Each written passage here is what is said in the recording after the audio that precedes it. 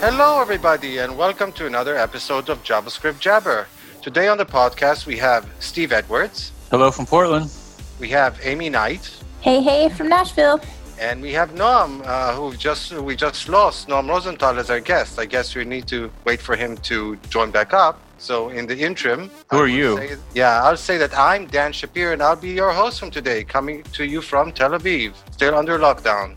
Even though they are starting to relax things a little bit around here, so we'll see what happens. Anyway, Noam, you want to say hi? Hello, everyone. So, Noam, where are you coming from? I'm also in Tel Aviv right now. I'm currently in Tel Aviv, right by the beach. That's definitely a nice place to be, assuming you're allowed to go to the beach. And not allowed to go to the beach, but allowed to see it. The promised land. Yeah. Are you stuck at home climbing the walls when you should be hanging out with the community at the latest conference to get canceled? Are you wondering where to hear your JavaScript heroes like Amy Knight and Douglas Crockford and Chris Heilman? After the cancellations, I decided to put on a JavaScript conference for you, online. I invited my favorite folks from around the web and got them to come speak at an online event just for you. Go to jsremoteconf.com and check out our speakers and schedule. The conference is on May 14th and 15th. Come join us at an online conference that we guarantee will keep you safe and keep you informed. jsremoteconf.com. So today we're going to be talking with Noam about a really interesting topic, I think one that we're all excited about, which is contributing to the browsers and to the various web standards. So Noam, before we begin, can you tell us a little bit about who you are, what you do? Like Chuck says, what makes you famous? What makes me famous? Apart from my very successful albums that made me a rock star that nobody knows about. You do have guitars in the back. Yeah. Apart from that, for several years, I've been kind of switching around between the web world and the native world. And an interesting theme between them is the browsers. And since over 10 years ago, I've been contributing to browser code. First at Nokia, where we were building mobile browsers, and I was working on TV browsers, and kind of switching back and forth from working on the browser to working on websites and web platforms, like how I was working at Wix until recently with Dan. Currently, what I do is I'm freelance. I work by myself. And what I do is I help web companies. By web companies, I mean anybody with a website, to help them improve the platform which is they most rely on, which is the browser. So that's what I do now. I started that about a year ago, and it's been pretty successful. I'd love to know kind of how you got interested in that, how you got started into, diving into the browsers themselves. It's something that I've been really, really interested in my career in the past. And I think for whatever reason, not everyone is, but it is so valuable when you're trying to debug things. Because I think a lot of people just kind of like throw up their hands sometimes, and the reaction is like, well, this is dumb, or at least that's like, and I was like digging into CSS and stuff and how the browser renders things. But how did you get interested in it, and how has it affected the way that you write code? So at the beginning of my career, I worked on web, like HTML, JavaScript in the .com era of 20 years ago. And after that, I somehow found myself in the C++ world and working a lot on C++ UI and C++ frameworks. Predominantly, I was working on the Qt framework, which is a popular C++ UI framework. And as part of my work on that, I've kind of rolled into working for Nokia. And at that time, there was a big fight between web and native. And I was talking about 10 years ago. Like, should we do this in an app or should we do this on a website? I just never liked the idea of app stores and about big companies like Apple and Google deciding what we can or can't provide to users. But the problem with web at the time was that it wasn't fast. Like, doing stuff in HTML was slow and was difficult and was memory consuming. Specifically, animations were very slow. And I remember that going to some contributor meeting inside Nokia, and I was like, okay, I'm just going to go into the browser code and try to fix it so that we can have we can solve this problem of the web being slow. So I guess having a C++ background helped with that, and strong determination, I guess. And down the rabbit hole you went. Yeah. Now, correct me if I'm wrong, Noam. I'm kind of a history buff, so this is my recollection, but you probably know about this more than I do. But WebKit was actually born out of this browser inside Qt, which was being worked on in Nokia, correct? Right. WebKit was born from the KHTML project, part of KDE, Linux, open source, built by... can say enthusiasts, open source enthusiasts, that later worked on the Qt framework. Apple had forked it the same way Google later forked WebKit, and made it their own, changed it a lot. So KHTML was originally Qt-based. Later, Apple took it outside of Qt, and then it went back into Qt. All of this speaking around 2008. Timeframe 2007. So first of all of us who happened to see KHTML in the user agent string and had no idea what this meant, this is actually what KHTML means, like the archaeology of the web inside the user agent string. Right, exactly. Predecessor of WebKit. So at the time you were working on this stuff or starting to work on this stuff, was it already after Apple had adopted WebKit or before? After Apple has adopted WebKit in the mid, in like early 2005-ish. I don't remember the exact years. But when I joined that, it was already about applying, implementing browsers for Nokia with WebKit. WebKit was already pretty mature project at that time and used in iPhones, etc. And how is it delving into browser code? I mean, obviously I assume a lot of our listeners don't really have experience in C++, but how readable is this code? If I decided to dive in, is this something that a regular mortal can do? I believe so. Like, it's good to have some C++ background or to learn some C++ for that. But in some ways, browser code is cleaner than a lot of the JavaScript code I've seen. C++ is type-centric and compiled. Browser code has tons of tests, unlike a lot of the JavaScript code I've seen. Tons of tests. I had a follow-up question too. So when I was digging into this a while back, as far as the rendering engine in Chrome, it was kind of the hard part was getting it running locally to contribute back. Can you kind of talk about that process? Yeah, I guess that's because I've had a leeway with C++ for quite a few years. I'm familiar with the toolchain for C++. I think it's much easier than it used to be. Like, they improved on it a lot, both in Chrome land and in WebKit land. I've recently had to run Chrome locally, and it seemed easier than before. I don't think it's more complicated than the crazy JavaScript toolchains we have today with all the Webpack things that run on top of each other and try to find NPM modules in all kinds of places. It requires patience, though. So you made a distinction between WebKit land or maybe Fari land and Chrome land. Can you contrast these two a little bit, or maybe even throw, I don't know how much experience you have in that, but maybe even throw Firefox into the mix? Yeah, it was very interesting to work with the three of them. Also in standard land, I worked with all three entities, let's say. From code perspective, WebKit is much smaller.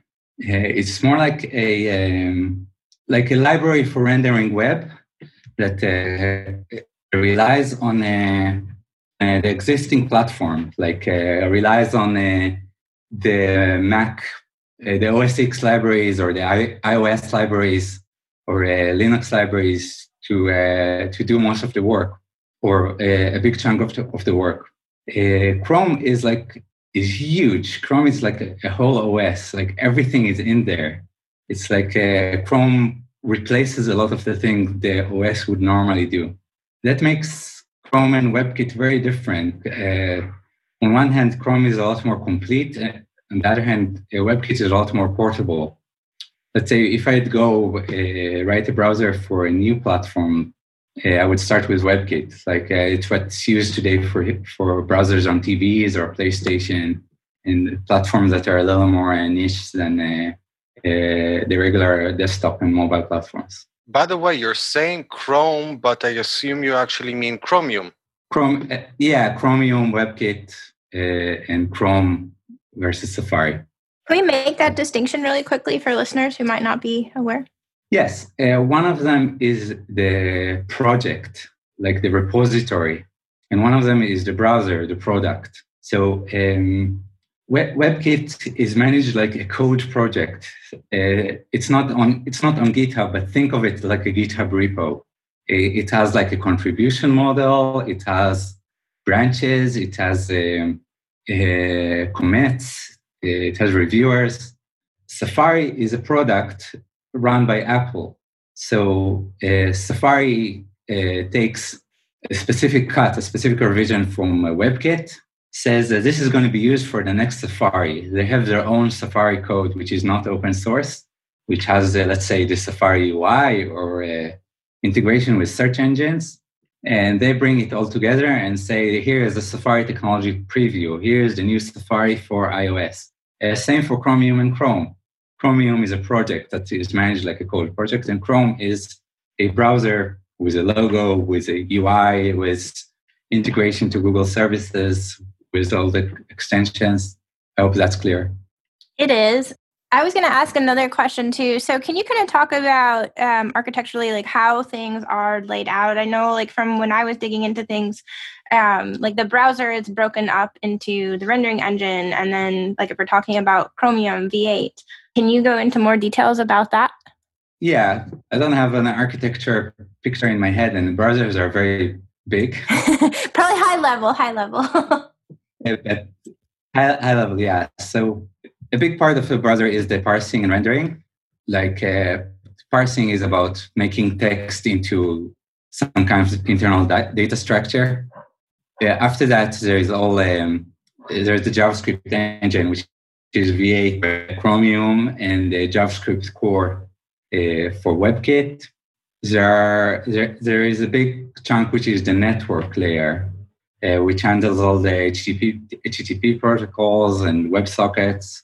There are lots of other things like accessibility, editing, the different APIs, dealing with history, support for Web Inspector, like the DevTools and Chrome, everything to do with the page, support for different platforms, everything to do with styling. So SVG, which is a world of its own, is part of those projects. And the Chromium has additional projects. One of them is Skia, for example, which is the painting library. That is not included in WebKit. WebKit does not come with a painting library. You have to use whatever is in the OS. Same with the low-level networking and a few other things. So as you just described, the browsers are huge. They're kind of at the same level where we used to have operating systems. You mentioned Chrome, which essentially does everything within itself, like the networking and the painting and handling the user inputs and whatnot. So that's obviously kind of intimidating. And yet we're talking about, in this talk, about contributing to the browsers. So if this stuff really seems intriguing to me and interesting to me and something that I want to be involved in, how do I overcome this fear? How do I get into it? First of all, willpower really helps. But there is another side to it. It's countered by a very rigorous style, for example, style guidelines that are enforced. So browser code is very consistently styled. You can search the code in a good way. Variable and function names need to mean something and use consistent English. The tests are extremely comprehensive. how things are laid out in directories and file names is very well layered. That's the other side of it. It's very well managed. It's also the very nice thing about working on those big open source projects is that you learn to work on these highly rigorous environments, and it makes you think that way. Like, you need to be covered with tests. You need your English that you write code with to mean what it does. You need to not fall into those Boolean trap pitfalls and other anti-patterns of coding. So there are two sides of it. And the other side is that it's open source. So you can always ask. Like, WebKit has recently moved from IRC to Slack, which I was very happy about. And there is like a newbies channel and lots of material online on how to do things. I'm not sure if it's open to everyone, but there's also a Chromium Dev Slack. I just know this as part of the GDE program, but I'm assuming that if people were interested, they'd probably love to have people in there as well. Yeah, I mean, it takes some awkward moments to be a newbie. Definitely. But you just make a list of like how many awkward moments you're going to have this week, and you make sure you do all of them so that you can pass it. It's part of the drill is having some awkward moments. My first patch to WebKit had so many revisions to it, like dozens of revisions until it got accepted. So many little awkward mistakes before I could get it in. I always say too, I mean, people looking for, now obviously I don't think that this would necessarily be the best thing to like bite off as, a brand new developer, but even as you're like later on in your career, you kind of sometimes want mentorship. And I always think like contributing to an open source project is a really good way. Like you're describing, there's so many revisions, but you probably learned a lot in that process. It's kind of like free mentorship. Yes, I got a lot of mentorship through my work on WebKit that I could never get in a closed source project. But actually, as a newbie project, I really recommend web platform tests. It's the project that browsers use to maintain interoperability and compatibility. It's just a bunch of HTML, JavaScript tests that all the browsers run to see that they didn't break the web. You mentioned your first contribution. So how many contributions have you had so far? I think around 150. Wow. I'm impressed. Wow. Most of them were at the time where I was a WebKit contributor for Nokia, and I became a WebKit reviewer at that time. And I was working very hard on making animations work fast and applying that to phones and TVs. At the time, Netflix were using what we were doing at WebKit, and we were working together with them. And there was a phone called N9, which had all those improvements as part of its browser. And lately, in the last year, I had just a few, maybe 10. Can you give an example of some of the stuff that you recently added? Yeah. What I'm working on now, which I hope that by the time of airing this would be in, I'm right now in the review process, is implementing paint timing for WebKit. Wow, that would be awesome. I want it now. What is paint timing? So basically, it's measuring when a first contentful paint happened. So is that measuring like the first bit of graphics, or when a complete image or something is rendered? Is it like the beginning or the end of the process? It's when something is rendered on the screen that you can say is contentful. And part of my work was in standards. I did massive editing to the paint timing spec together with Google, Apple, and Mozilla. I'm now also an editor of the spec based on that work. Yeah, it measures. We had to define as part of that what it actually means that something is contentful. Because the definition of that was, Chrome implemented something. And it was like kind of a phrase that says what it is. And now you can look at the spec, but there is a very specific definition of what the first contentful paint means. Basically, when the first text arrives or the first loaded image or video starts, Now, to do that, I also added about 25 web platform tests that cover all the different cases. Before you continue, Noam, just to mention that I'll plug myself, but if you listeners may recall, in episode 428, we actually did the alphabet soup of performance measurements and paint timings, first paint, first contentful paint, largest contentful paint were a part of that episode, and some of the topics explained. So if people want to get more information about that, they can check out that episode. But please go on, Noam. Sorry. So I wanted to say that who came up with this project is Wikimedia, which is the Wikipedia company.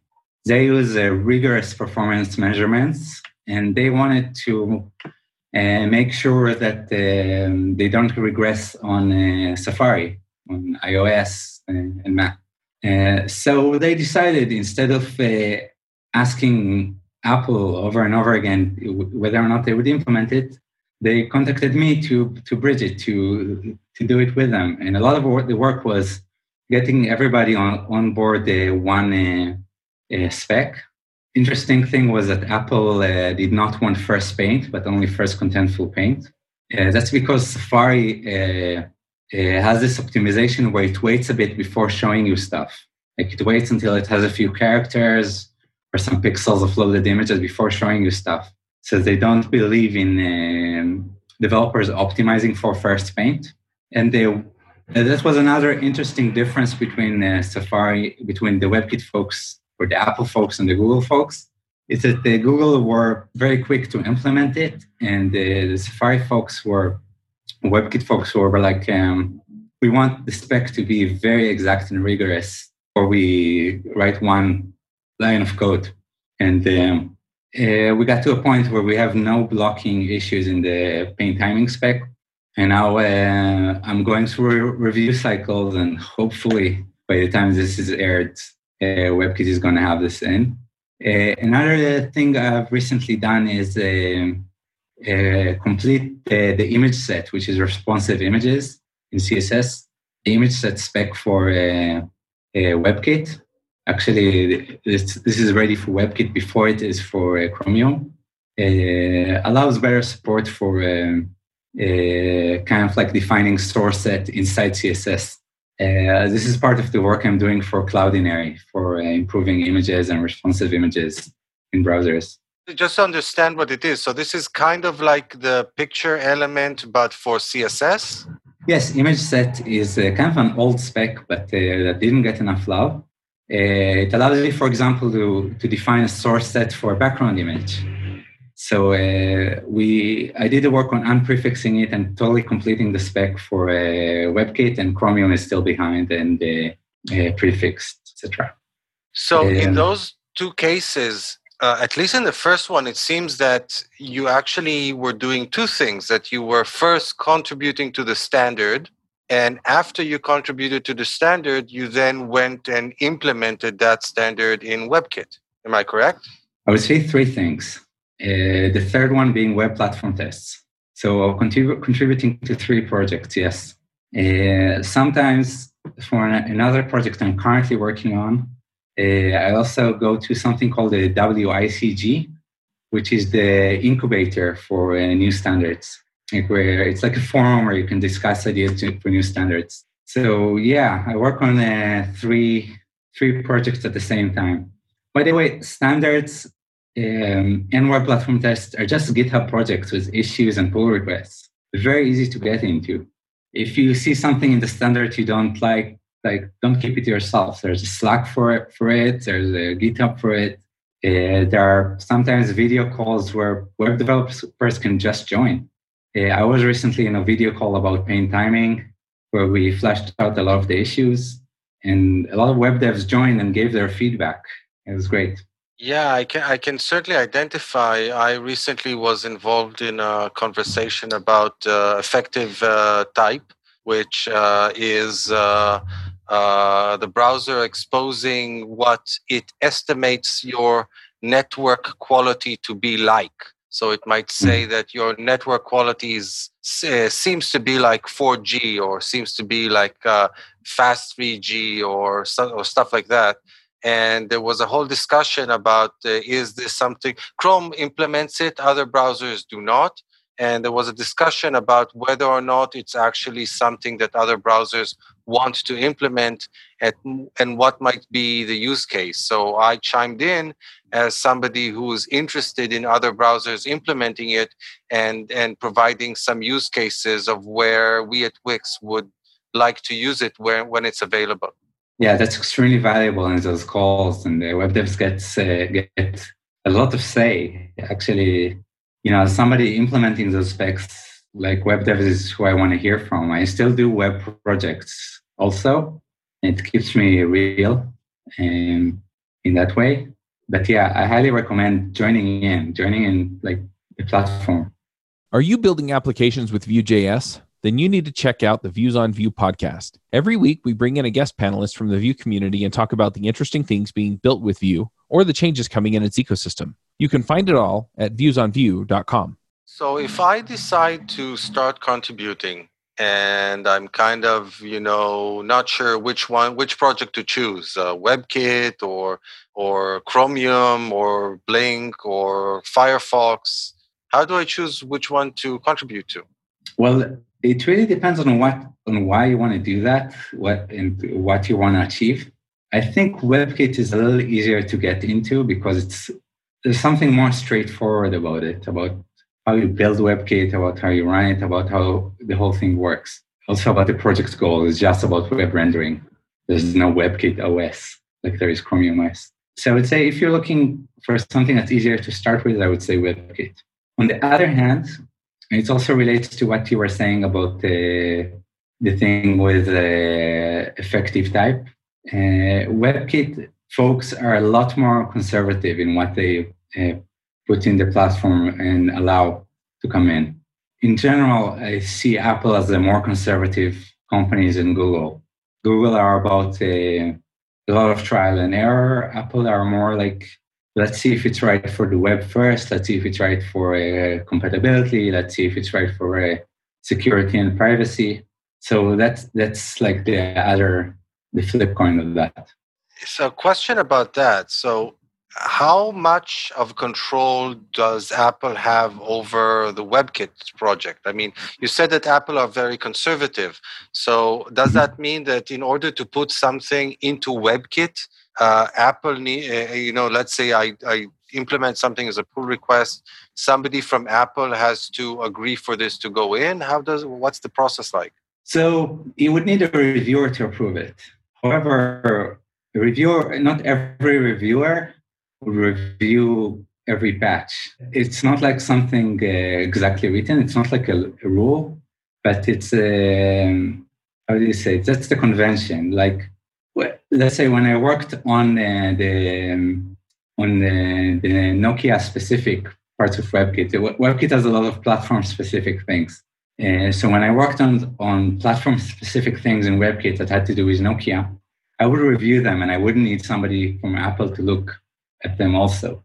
But right now, when I'm implementing penny timing or image set, I would need somebody who is familiar enough with the code to review it. And mostly that would be Apple folks. I actually believe that once that's in, I would be able to review changes to it or some changes to that.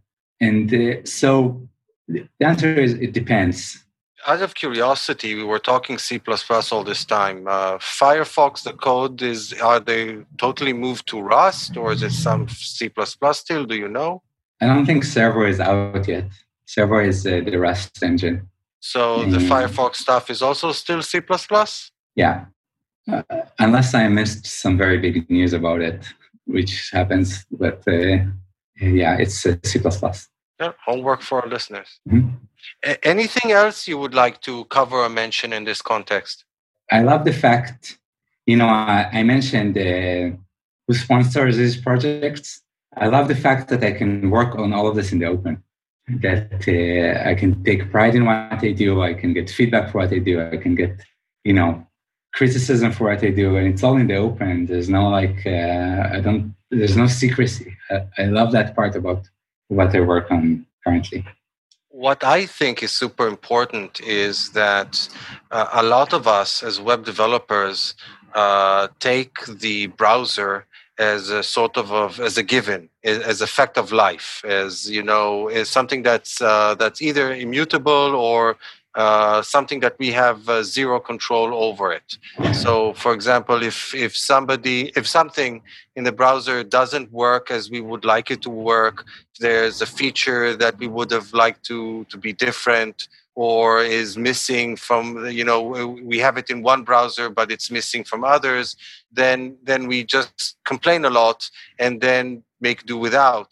And I think one of the main points that you made here, and I really liked a lot, is that we can actually fix these things. So if there's something in the browser that we don't like, if there's missing functionality, we can actually go in and add it and just implement it, and then we benefit from it, and later on everybody benefits from it.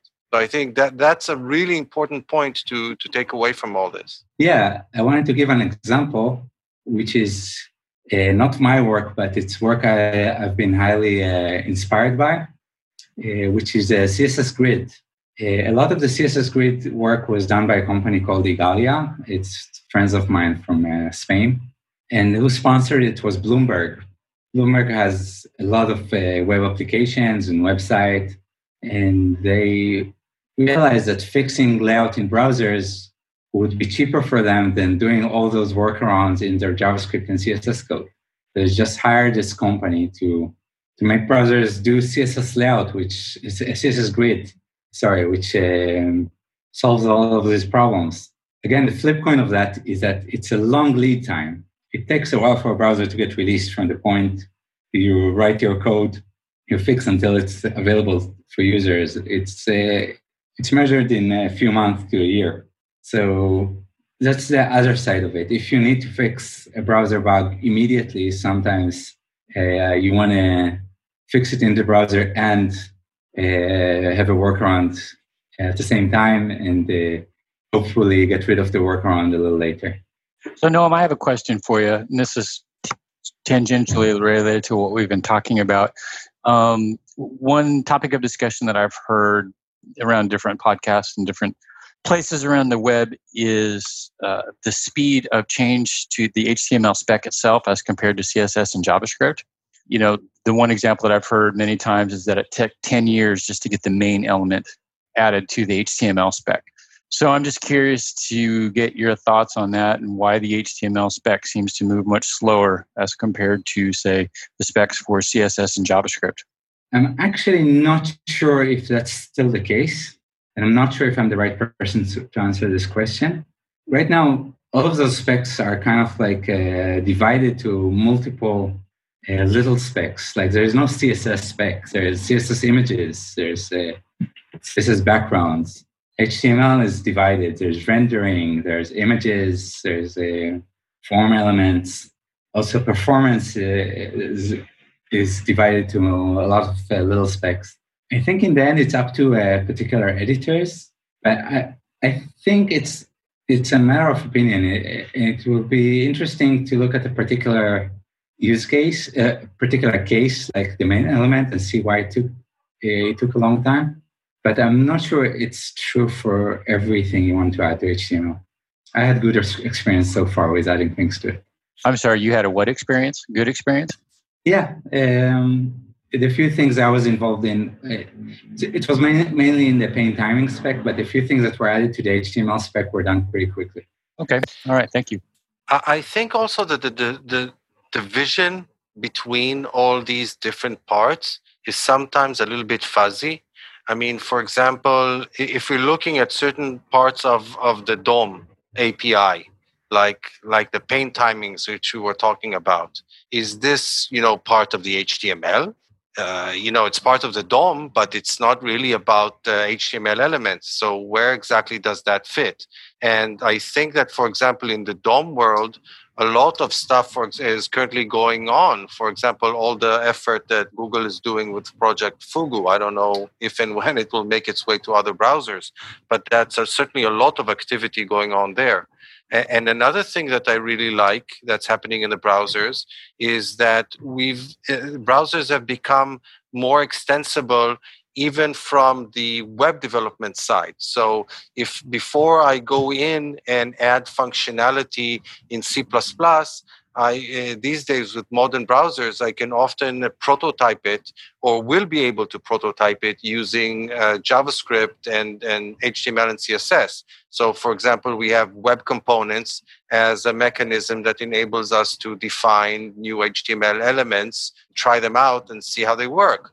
Or soon we will have those aspects of CSS Houdini, which will enable us to try out new layouts implemented in JavaScript before we decide, hey, this is a great looking layout. We want to make it a native part of the browser itself. So hopefully all these capabilities will actually make it easier to enhance and extend these standards. At least that's what I hope.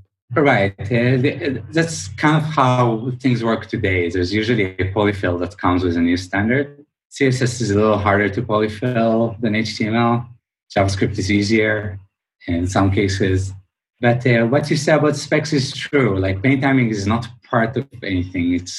Who's in charge of it is the web performance work group. It's divided more by work groups and by technologies. But part of paint timing is in the HTML spec. Like there's a part where it's reported is in a spec called rendering. So that's all true. Early in my career, I figured out which jobs were worth working at and which ones weren't, mostly by trial and error. I created a system that I used to find jobs and later contracts as a freelancer. If you're looking for a job or trying to figure out where you should go next, then check out my book, The Max Coder's Guide to Finding Your Dream Developer Job. The book walks you through figuring out what you want, vetting companies that meet your criteria, meeting that company's employees, and getting them to recommend you for a job. Don't settle for whoever has listed their job on the job board. Go out and proactively find the job you'll love. Buy the book at devchat.tv/jobbook. That's devchat.tv/jobbook. Okay, then let's start with picks.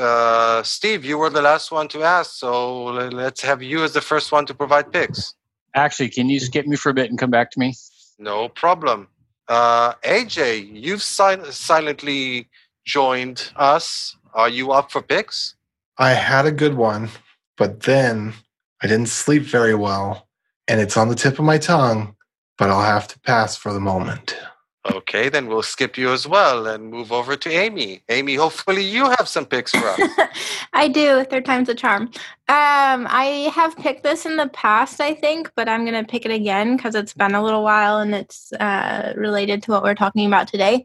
And that is the Blink On YouTube channel. So it's a Google conference that they put on every year.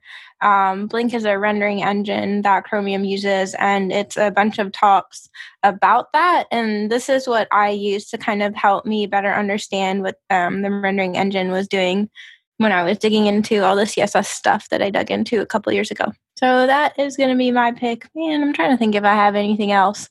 I'll leave it at that for now. This CSS stuff is actually going to be some of the stuff that you're going to be talking about in the upcoming remote conference? Oh, yep. I completely forgot about that. It is. So we're all going to benefit from the time you dug into the rendering engine. Yes. Some good stuff. Cool. I'll go with my pick. My pick is going to be a bit weird, and it's going to be eggs. And the reason for this pick is that currently in Israel, we have this kind of strange situation where there's a shortage of eggs.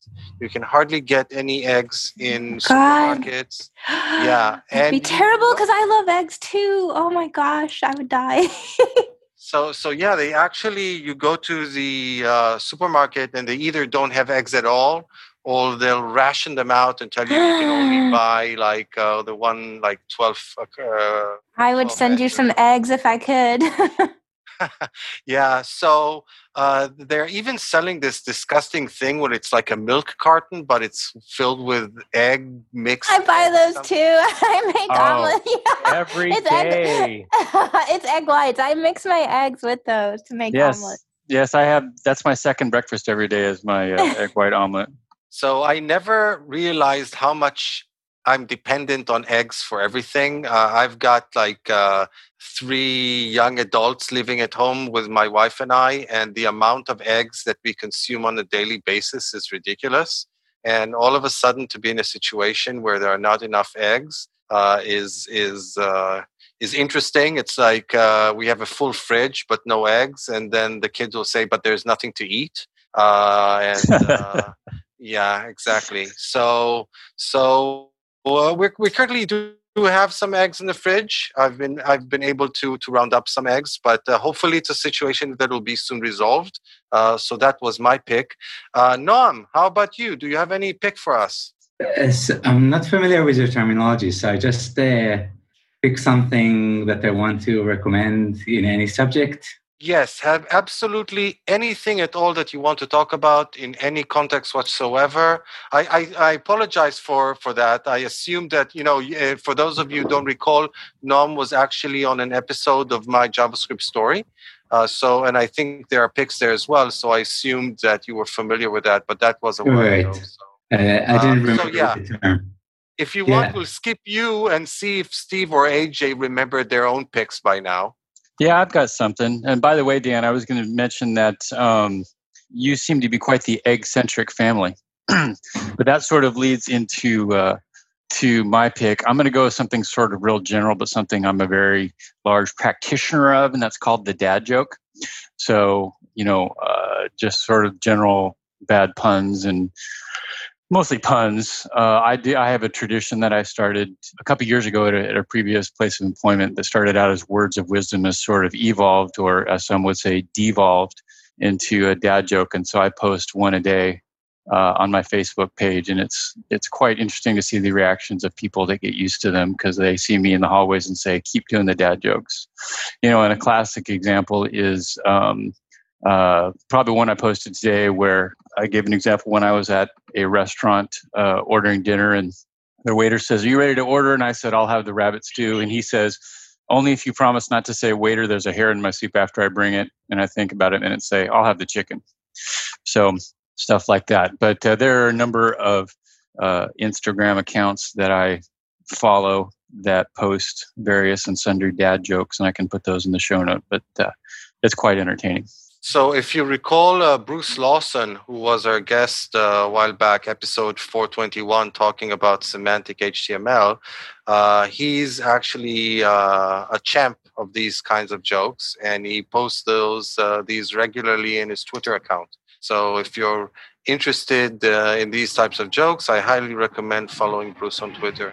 I recommend following Bruce on Twitter in any event. He has some excellent content, but if you're into those kinds of jokes, you'll enjoy it even more. You can never have too many sources of good, bad jokes. That's true. AJ, how about you? Has it moved past the tip of your tongue? Well, no, but it's okay because I can still do this. So this is going to be more like story time times 2 and a pick. That's still story time. It's all story time. All right. So first of all, I ordered a portable clothes garment steamer on eBay with some eBay bucks that I got for back when I bought my new iMac. And it got shipped to me, and in the description, it's like, shipping is going to take up to a month from China or something like that. And I'm like, whatever. But then it got shipped to me from Amazon Prime the next day. And it turns out that the same item on Amazon Prime was like $1 cheaper. So literally, I bought from someone on eBay who I made $1 by shipping it to me from Amazon instead of actually having it to sell. That is ridiculous. But it was like reward certificates, so whatever. It was fine. So number 2, a lot of us, actually very few of us, about a middle amount of us remember Nickelodeon GAC. And the annoying thing about Nickelodeon GAC was that it would get gritty and discolored because as you played with it, it would pick up like salt from the table or sugar or dirt or breadcrumbs or whatever, like the more you played with it, the more it'd get like little granules of stuff in it, or like it'd get hair from the carpet, etc. I apologize for interrupting you, but it may be just me for not being from the States, but can you explain what that is? Yeah, so I'll get there. I'll get there. So it turns out that it wasn't, a long-lasting, successful product. It probably didn't even have as good of a history as Pogs did. Certainly hasn't had the longevity of yo-yos. But it got reappropriated as keyboard cleaner because what it does best is pick up dirt and hair and grime. So now you can buy this stuff and you get this bottle of Nickelodeon Gack, which is like silly putty. Or, I'm sure they have different names for the type of putty that it is in different countries, but it's just like a putty that's made with like gar gum and glycerin and, like common household cleaners. It's one of those like kids science experiments that you can find in a lot of books. Anyway, so it's like a mix between Jell-O and silly putty, if you can imagine that, or gelatin for people that aren't familiar with Jell-O. And it turns out that it's being sold as keyboard cleaner, which is just genius. And I got mine, of course, on eBay with my like $20 that I had. I was able to buy 3 things. And this one's really great. It's called Super Clean. Do not rub, just press. Use with body hands. Ingredients: vegetable gum, bactericide, quaternium, fragrance, glycerin, water storage condition. Keep away from direct sunlight and keep in a dry place. Keep away from children. Don't eat it. Check if you need to replace your Super Clean. Compare the color. Bright Mexican flag. New in maximum cleaning and absorbing capacity. Dirty Mexican flag that's been drugged through the mud. Unavailable. Replace your Super Clean. Absorbs dirt and dust in cavities, ideal for all devices and surfaces. I just felt like people needed to know about that. And number 3, which is actually important, back on September of 2016, something happened that changed the world and no one knew. Vim 8 came out that natively supported packages. So all the while for the past 4 years where these battles have been going on between like Pathogen and Vundle and Vim Plug, et cetera, Vim has native package management. All you have to do is put pack load all in your vimrc, which might already cascade in there by default from the system vimrc. And then you just create a directory that's .vim/pack/ doesn't matter what the name is, /start. And then you git clone into that directory, whatever plugin you want. So typically, people just call the directory plugin. So you git clone into .vim/pack/plugins/start. And then the folder name in there would be like Sensible or Syntastic or Prettier, etc.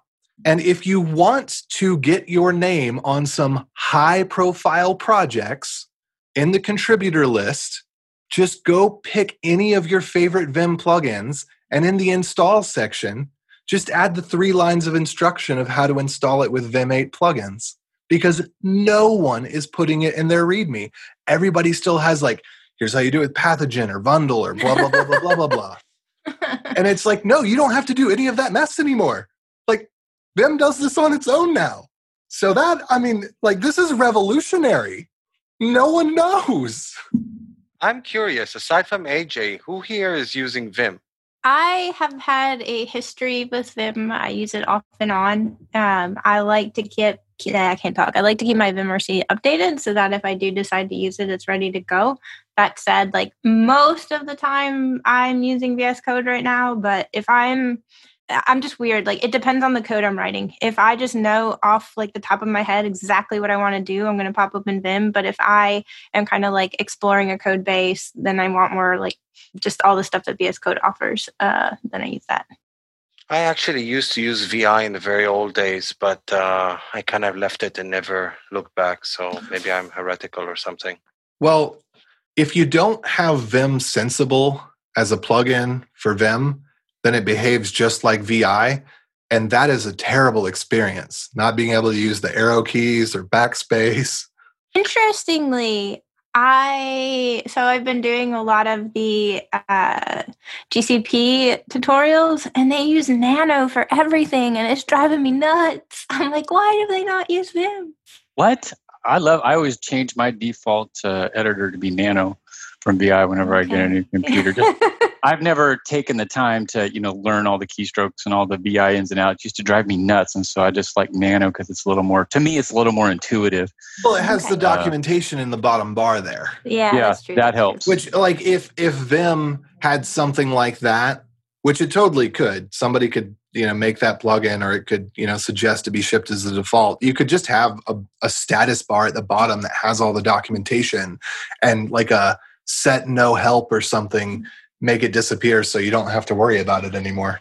But yeah, Nano is definitely easier for someone that wants to be able to exit the text editor successfully and hasn't ever used Vim before. My muscle memory is still there, even though I don't use it like every single day intensely. And finally, Noam, have you managed to come up with a pick for us? Yeah, a couple of things that are present in my life during this interesting times. One of them I call hyper-isolation. Like when something goes wrong because of all this isolation, I try to make it more wrong. Like just to see how it feels. Like, for example, I can't go out and meet friends, so I also exited Facebook to see how much I really need all this social stuff. Can't get eggs, so I'll remove eggs and something else, something in addition from my menu to see how much I really need them. That has been an interesting game, albeit some might not consider it fun, but was interesting for me. The other one is I find recently more about the art of storytelling, kind of like as its own art and its own performance. My partner is she's a storyteller in her profession. So I'm surrounded with stories all the time, and I find that what I do on this podcast is a story. When I create a patch for WebKit and have to explain what it is, it's a story. When I talk to a client, it's a story. So just the art of storytelling in everything is something that was present for me lately. That's just such an amazing tip. That's an excellent one. So everybody, I think this is another episode of JavaScript Jabber over. I really enjoyed it a lot. I hope our listeners have as well. So everybody, goodbye, over and out. Adios. Thank you. Bye. Adios. Bandwidth for this segment is provided by CacheFly, the world's fastest CDN. Deliver your content fast with CacheFly. Visit CacheFly.com to learn more.